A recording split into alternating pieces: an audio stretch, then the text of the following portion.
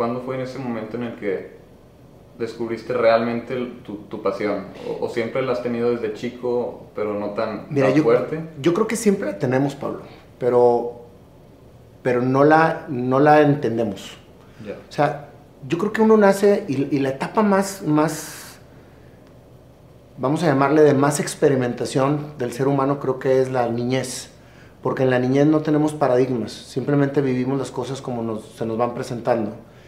Soñamos sin que nos dé pena soñar, fantaseamos, creamos mundos alternos en nuestra infancia que hace precisamente que sea lo que queremos vivir. ¿Qué quiere decir? Yo me acuerdo que yo tenía amigos imaginarios, creaba grandes historias alrededor de mi vida, le pedía a Dios que mis muñecos me hablaran para que fuera una señal de que me estaba escuchando.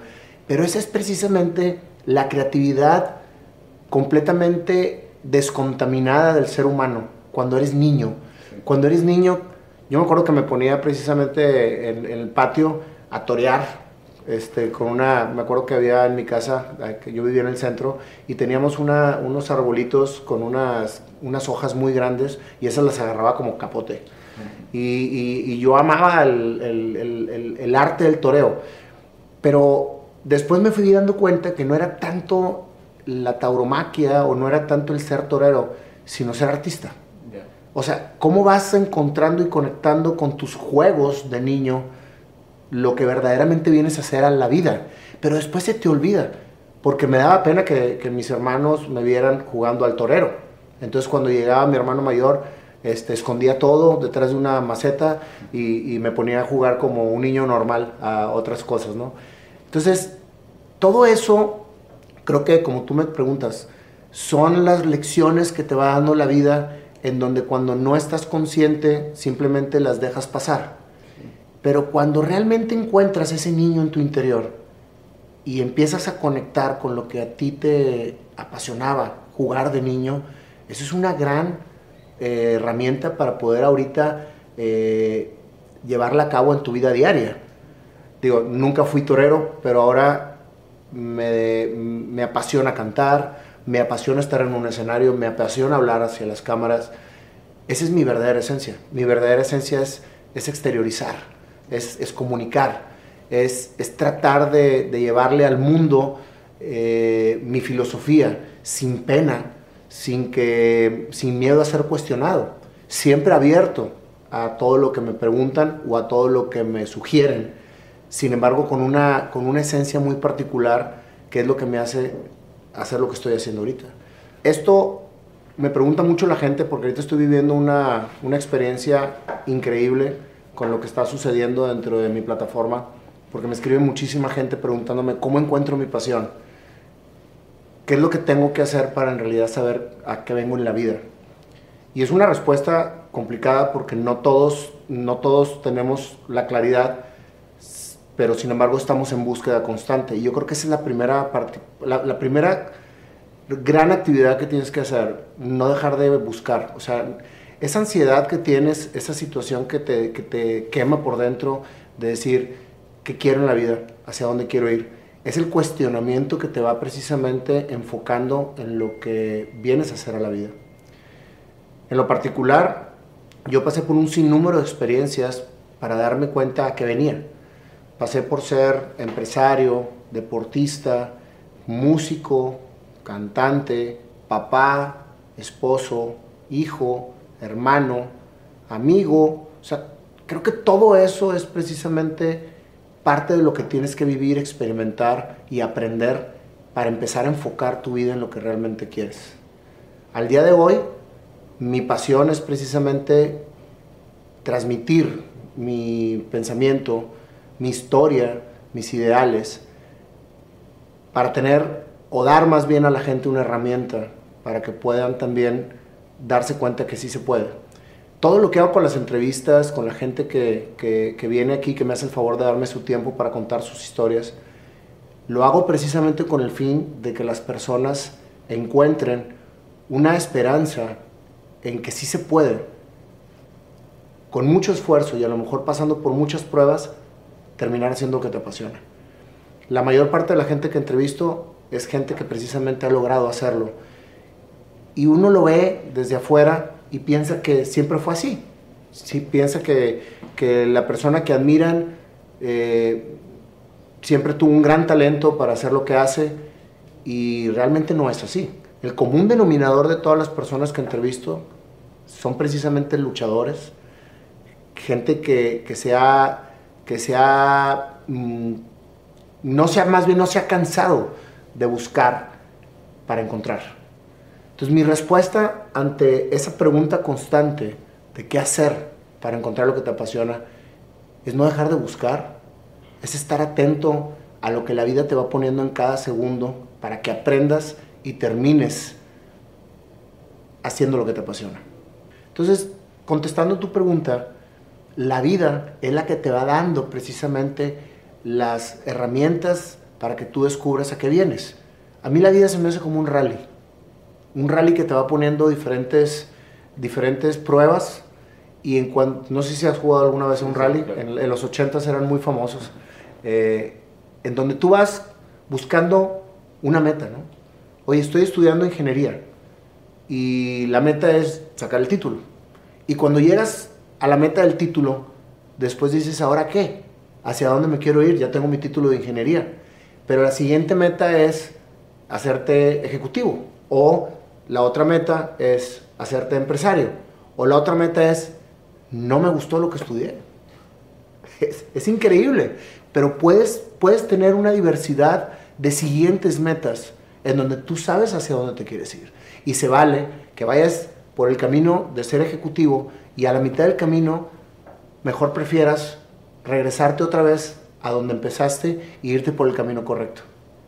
A mí me pasó y me tardé 46 años en darme cuenta que el camino que había elegido no había sido el correcto, pero había sido el necesario para poder llegar a tener ahorita lo que tengo y hacia dónde quiero ir. Y no estoy hablando de sentidos materiales, estoy hablando más que nada de sentido de vida, de aprendizaje, de sabiduría, para poder determinar hacia dónde va a ser mi siguiente meta. Entonces yo, después de muchos años, decidí regresarme otra vez para volver a empezar un camino diferente, que es lo que realmente me hace feliz y me apasiona. Y me lo decía una persona con la que estuve platicando en México la vez pasada. La felicidad va y viene, no es un estado constante. Pero el éxito y la pasión siempre se sostienen. O sea, tú puedes ser cantante y a lo mejor no estar muy feliz ahorita con lo que estás cantando, pero estás cantando. ¿Y qué quiere decir? Que la pasión ahí está. Lo único que tienes que hacer es afinarla para que en realidad estés muy contento con lo que estás haciendo en tu cantada. Porque a lo mejor estás cantando un género que no te encanta cantar, pero que es la oportunidad que tienes de estar ejecutando tu pasión. Pero a la vez, al momento en que tú cambias y afinas el chip y ahora empiezas a cantar un género de rock and roll, por ejemplo, pues entonces te sientes sumamente feliz cantando rock and roll. Pero la pasión fue la misma, sí, en uno o en otro estado. Sin embargo, al momento de afinarla, ya empiezas a tener un camino de felicidad. Un mayor grado de felicidad. Un mayor grado de felicidad. Pero a lo mejor sigues cantando rock and roll y a tu tercer disco ya no te gustó.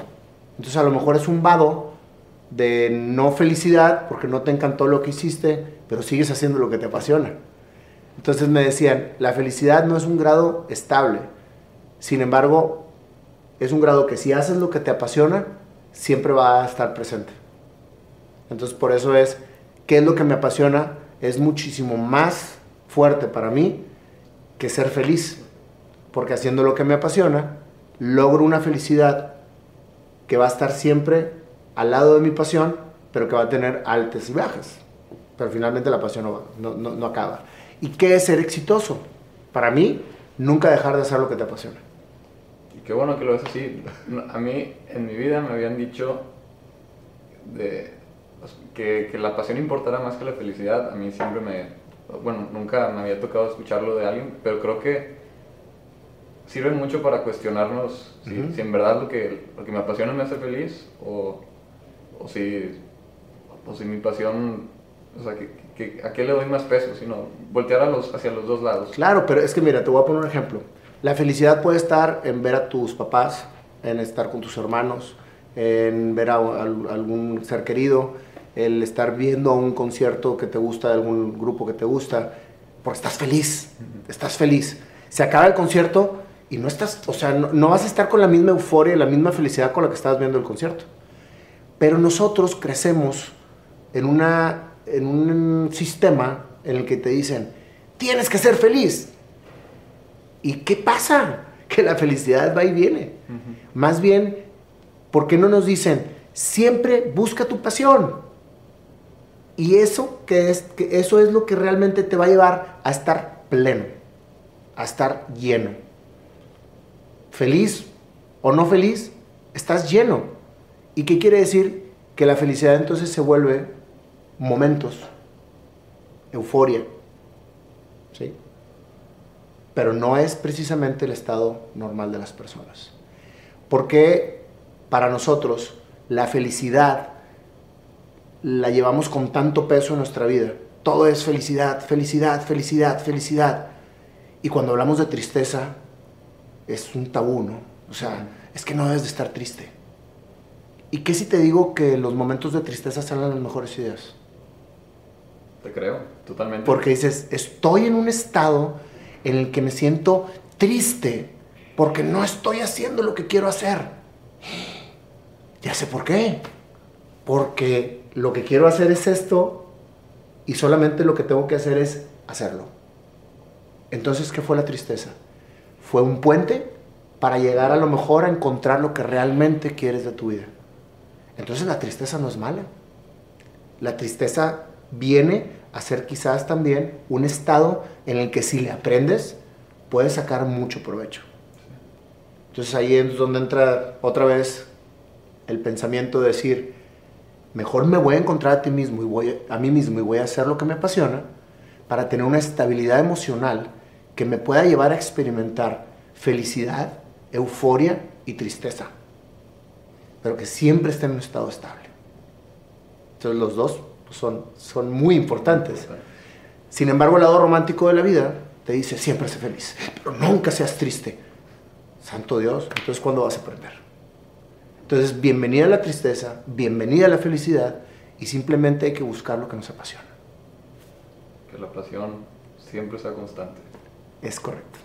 Y a lo mejor puede variar, porque a lo mejor ahorita te apasiona estar como productor y al rato te va a apasionar escribir libretos para el cine. Oye, pero son dos actividades dentro de una misma pasión, que es cine. Sí. Pero te puedes mover entre sí. Es como un músico que ahorita pues, canta y al rato se le antoja tocar la guitarra y al rato se le antoja tocar el güiro y está dentro de su misma pasión. O ahora pues se te viene a la mente que aparte de ser productor y cinematógrafo vas a ser compositor de música. ¿Qué quiere decir? Que la pasión entonces no está nada más en la cinematografía, sino también está a lo mejor en la música. ¿Y qué es lo que aprendes de todo esto? Que tu pasión es ser artista. Pues... en cualquiera de sus ámbitos. Yo desde chico, mis papás nunca me han limitado a que me centre siempre en lo mismo. O sea, yo desde chico, lo digo de la manera más humilde, pues he probado que sí, música, atletismo, básquetbol, grupos de la iglesia, que sí, servicio social. Y pues yo creo que eso me fue forjando a encontrar, pues me gusta la música, otro instrumento, que me gusta el arte, que me gusta pintar, que me gusta dibujar. Y, o sea, yo no hubiera pensado que a mis 18 años mi pasión más grande iba a ser el cine. Pero pues cuando estaba más chico a lo mejor mi pasión más grande era la música o el basquetbol. Entonces pues definitivamente creo que probando nuevas cosas te das cuenta de lo que puedes hacer e incluso puedes descubrir una nueva pasión como tú mencionabas. Claro, es que nunca es tarde. Y yo siempre recomiendo, ¿por qué no? O sea, inténtalo, te gusta, pues síguelo llevando, no te gusta, pues al menos ya lo probaste y puedes decir que no te gusta. Y en el momento que lo probaste quizás fuiste muy feliz. Sí. O sea, entonces prueba todo lo que se venga en la vida. Eso es precisamente como empezamos esta plática. ¿Cómo hago para encontrar mi pasión? Nunca dejes de buscarla, nunca dejes de experimentar. Simplemente haz lo que te nazcas hacer en el momento en que te nace. Yo creo que ahí está el secreto, Pablo. O sea, cuando a ti te llena la emoción de hacer algo, hazlo. Hey, it's Kaylee Cuoco for Priceline. Ready to go to your happy place for a happy price? Well, why didn't you say so? Just download the Priceline app right now and save up to 60% on hotels. So whether it's Cousin Kevin's Kazoo Concert in Kansas City, go Kevin, or Becky's Bachelorette Bash in Bermuda, you never have to miss a trip ever again. So download the Priceline app today. Your savings are waiting. Go to your happy place for a happy price. Go to your happy price, Priceline. Si te quieres tirar de un paracaídas, tírate. Si quieres ir a tocar un perro que te está ladre y ladre para ver si te va a morder o no, pues hazlo. Pues a lo mejor te vas a volver domador de perros, güey. O sea, todo lo que te nazca con una euforia hacer, hazlo. Digo, con responsabilidad, ¿verdad? También si te nace ir a robarte algo que te gustó, pues no lo hagas. O sea, pero a lo que me refiero es, hay que seguir nuestros instintos. Yo creo que el ser humano tiene como prioridad en su vida seguir sus instintos. O sea, si tú sigues tus instintos, puedes descubrir lo que realmente vienes a hacer en la vida. Sí. Y fíjate, se me acaba de ocurrir ahorita. Si tú sigues tus instintos, puedes experimentar para qué viniste a la vida. O sea, y es bien importante este tema, porque... Sí, bastante. O sea, cuando tú estás con una persona, tu instinto te dice, no estés. Y ahí estás. Sí. Pero dices, algo me dice que no. ¿Por qué no le hacemos caso a nuestros instintos? Y está el pelado al lado o la pelada al lado diciendo, no, hombre, es que te va a caer súper bien. Tú dale oportunidad. Y tú, ay, que no me gusta, güey. Y finalmente fue una buena persona para ti. O fue una persona que no fue una experiencia positiva. Y regresamos a lo de las conexiones. Simplemente no pudiste encontrar un denominador que conectara y pues simplemente no todo tiene que ser a fuerza coincidir, conectar, establecer. Simplemente pues hay ocasiones en las que no se dan. Uh-huh. Y pues es seguir el instinto, como tú dices. Así es, Pablo. Tú tienes 18 años. 18 años. Estás empezando a vivir. Fíjate, es lo que te diría, ¿no? Sí. No, tienes 18 años viviendo. Tengo 18 Esa es la gran diferencia. A nosotros nos dicen, es que apenas tienes 18, estás empezando a vivir. No, he vivido 18 años. Esa es la gran diferencia. Sí. Muy bien.